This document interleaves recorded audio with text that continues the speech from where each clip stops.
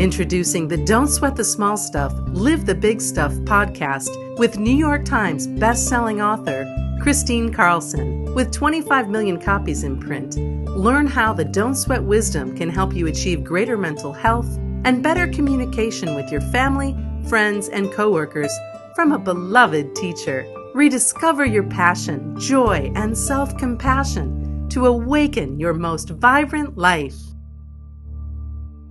Hi, and welcome back to the Don't Sweat the Small Stuff, Live the Big Stuff podcast. So let's begin by taking our golden pause.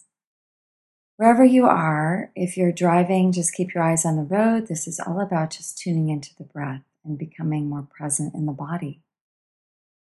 Wherever you are, if you can, sit down, sit comfortably with your legs uncrossed, your hands open on your lap, and just begin to breathe. Close your eyes if you're sitting and just breathe and picture sunlight as you breathe in, sunlight going to every cell of your body, to the tips of your fingers and toes, to top of your head, throughout your entire body, just infusing your body with sunlight. And as you exhale, just let go very deeply. Let go a sigh. Let go all the tension you feel in your body. Just let it go. Breathing in love. Exhaling fear. Breathing in sunlight. Letting go of tension. To be here, present, right now. Place your hand on your heart. Spend a moment and think of something that you're incredibly grateful for. Gratitude is the most heart-resonant emotion that we have.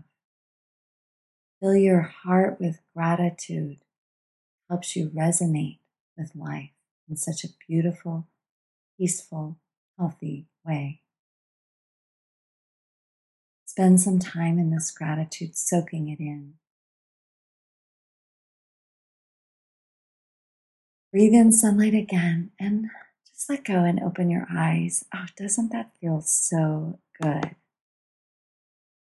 Today, the topic for this podcast is going to be about bravery.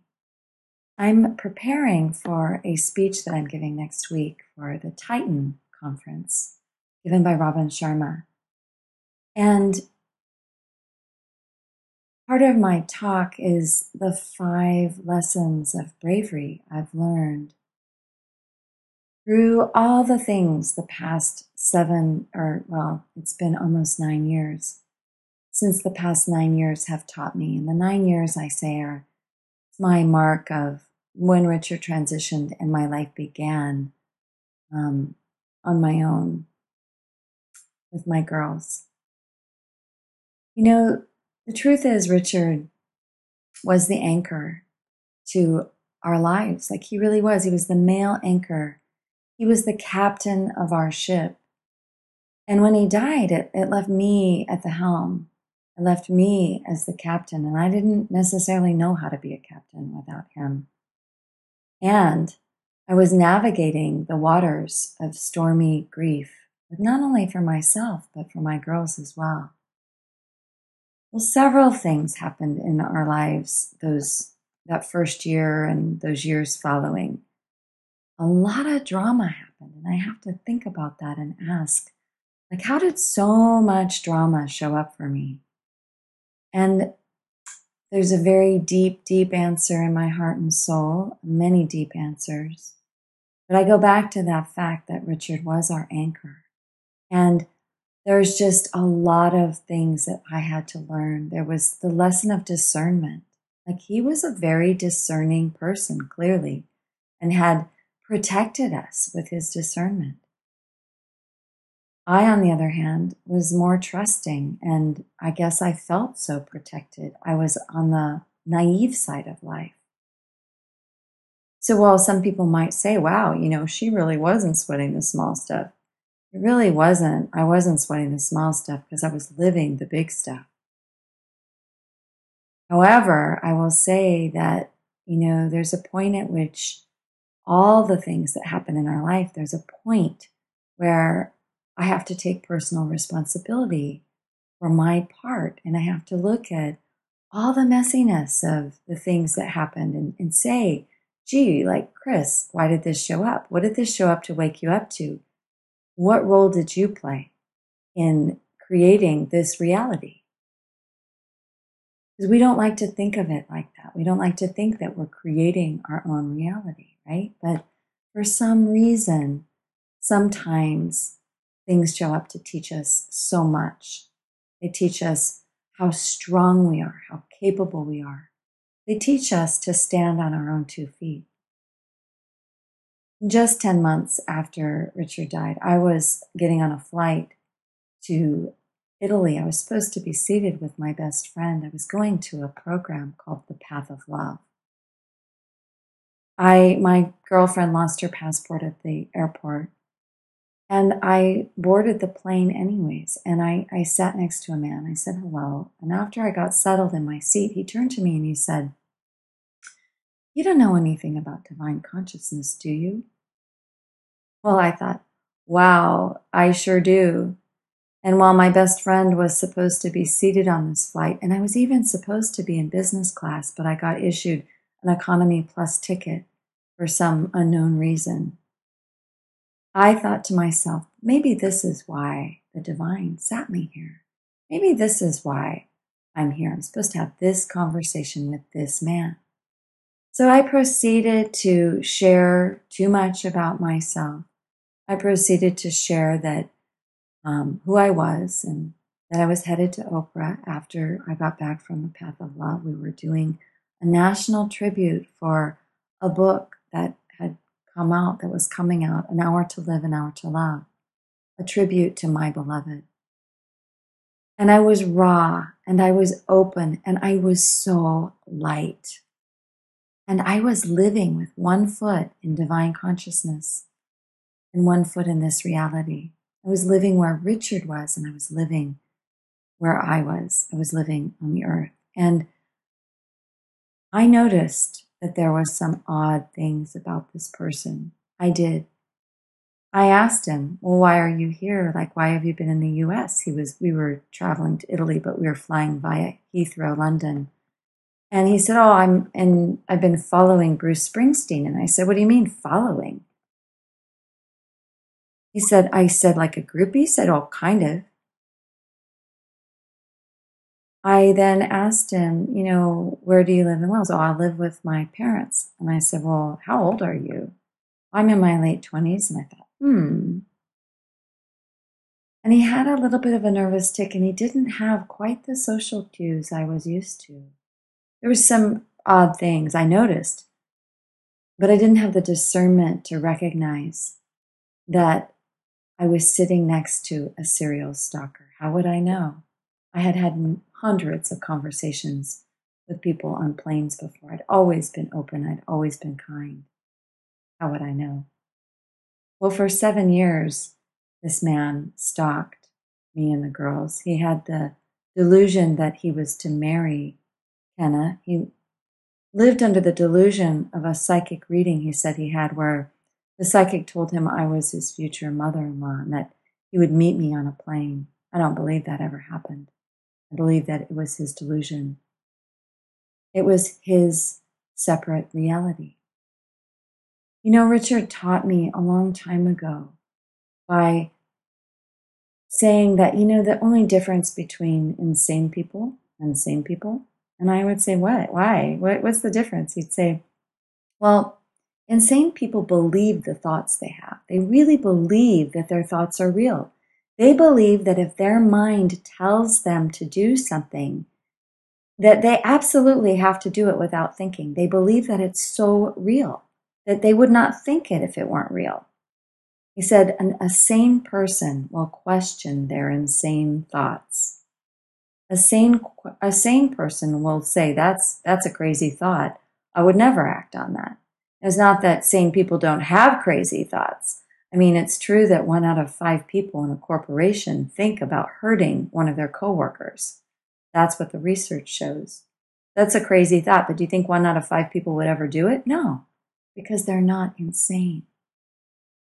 Well, for 7 years, this person stalked us, and in about 100 different ways. In 100 different ways, every day, he penetrated our lives with his presence through social media, through phone calls to my family and friends, through impersonating me and the girls in every social media platform, to creating 30 aliases online to penetrate everything he could about us and to defame me and Richard in any way he could. And yes, it was horrendous. And yes, I definitely lost it in moments. I definitely did.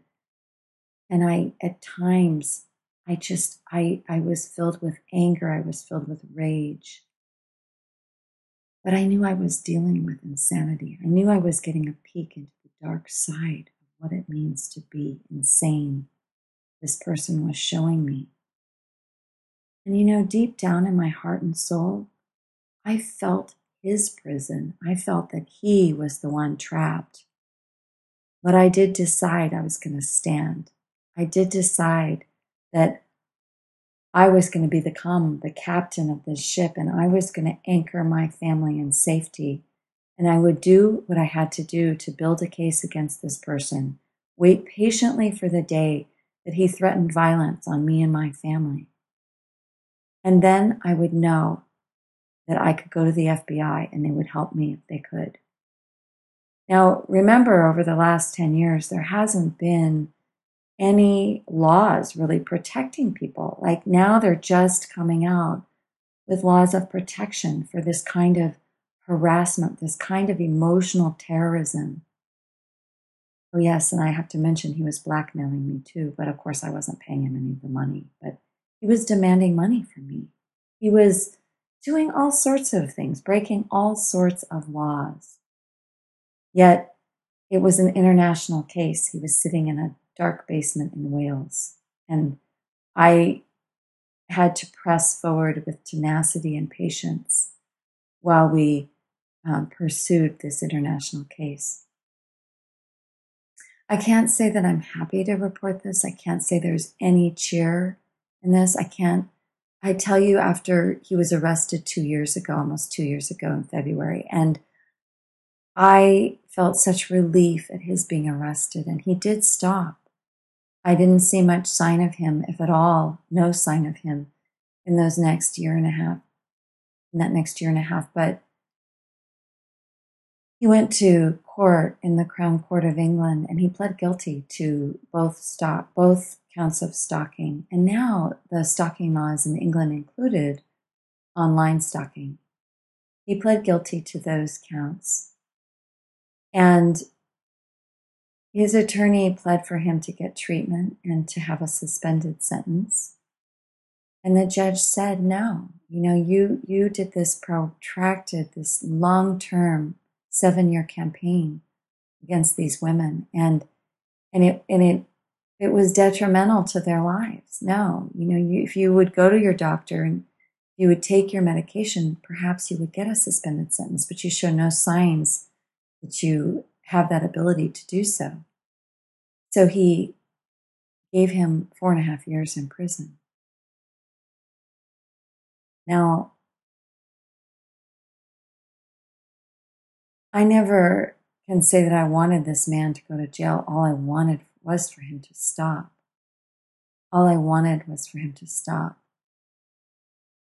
But the way I see it is that the message in the mess is that he goes to prison because then people know that they can't harass people online, that they can't bully people, that they can't cyber stalk and penetrate somebody's life just because they have a computer or an iPhone or a device that allows them to do that. It's not okay to impress your will onto others using all of this communication. It's not okay to terrorize people emotionally. It's just not okay. And I hope with all my heart that this man gets help. I hope with all my heart that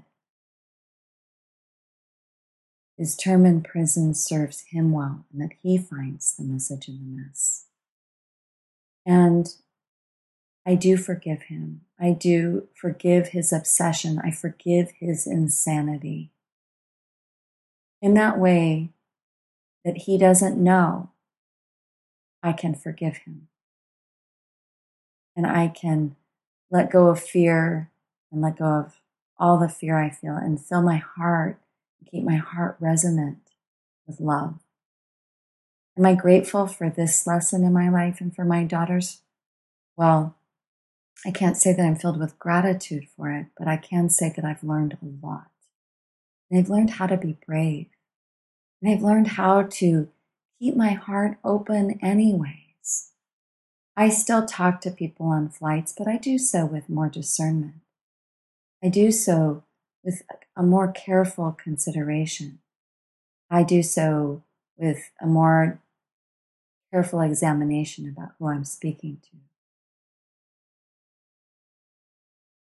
I hope that if you've had something like this happen in your life, or that you feel betrayed or bullied or in any way, that you realize there are things that you can do to change this situation. And, it is the hardest part about being in the public eye is facing the criticism and facing those people that are filled with hatred.